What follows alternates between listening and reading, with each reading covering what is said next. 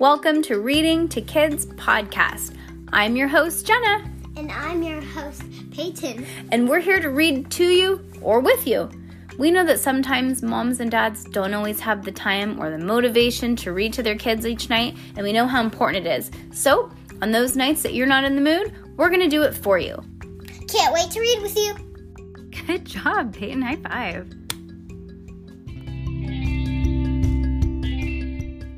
Moody saves the world. Chapter 12. The winking disease.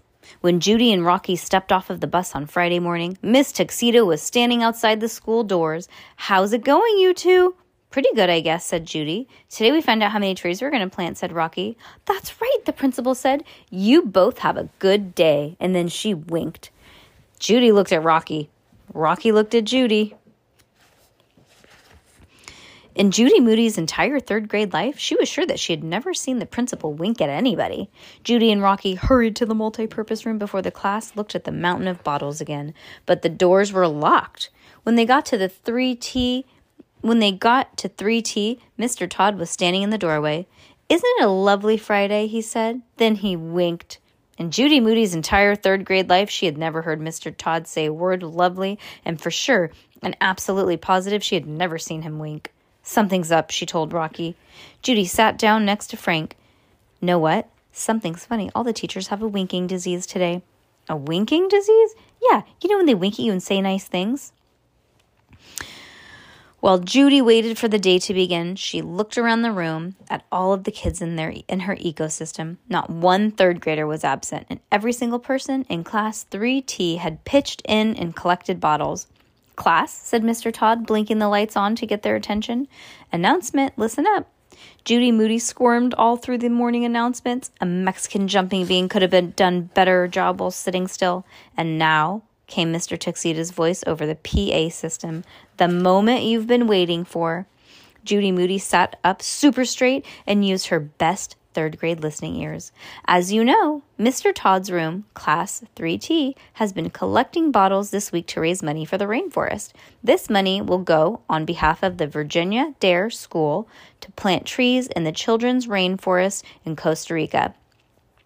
Thanks to Class T, the Virginia Dare School has collected 1,961 bottles. That means that we will be planting 98 trees to help save the rainforest." 98? Suddenly, Judy remembered the dollars from her dad. 2 more meant 2 more trees. 100 trees. Class 3T went wild. Up and down, jumping up and down, clapping and whooping like hooting owls. "We'd like to show our appreciation to our third grade in a very special assembly today at 2:30. This will provide the whole school with a chance to give a big hand and show them how proud we are of their hard work and efforts for such a good cause."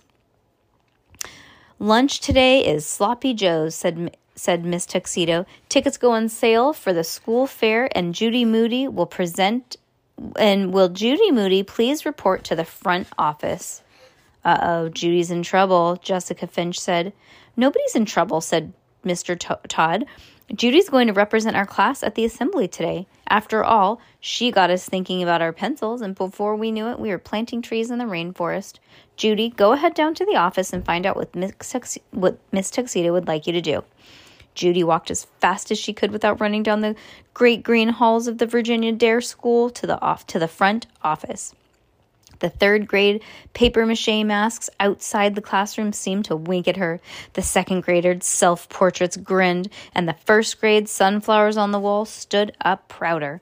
Miss Tuxedo took Judy in the multi-purpose room. The principal showed Judy where to sit in the front row and told her when to come up on stage. "When I call you up on stage, I'll hand you something for your class. You'll accept it, and then you'll walk across the stage and rejoin your class." "Is it a certificate?" asked Judy. "It's a surprise. It'll be fun. You'll see," said the principal, and she winked. So this is what all the winking's about, Judy thought. At 2:25, Mr. Todd's class hurried to the multi-purpose room. Judy took her seat in the front row. The room was dark and the curtains went up. A single spotlight shone on Miss Tuxedo. Everyone clapped. Today, boys and girls, we are here to show how proud we are of Class 3T. They showed excellent teamwork on a project raising money to plant trees at the Children's Rainforest in Costa Rica. Because of them, 100 trees will be planted for the Virginia Dare School. Margaret Mead says, "Never doubt that a small group of concerned people can change the world." Our special thanks to 3T for helping change the world.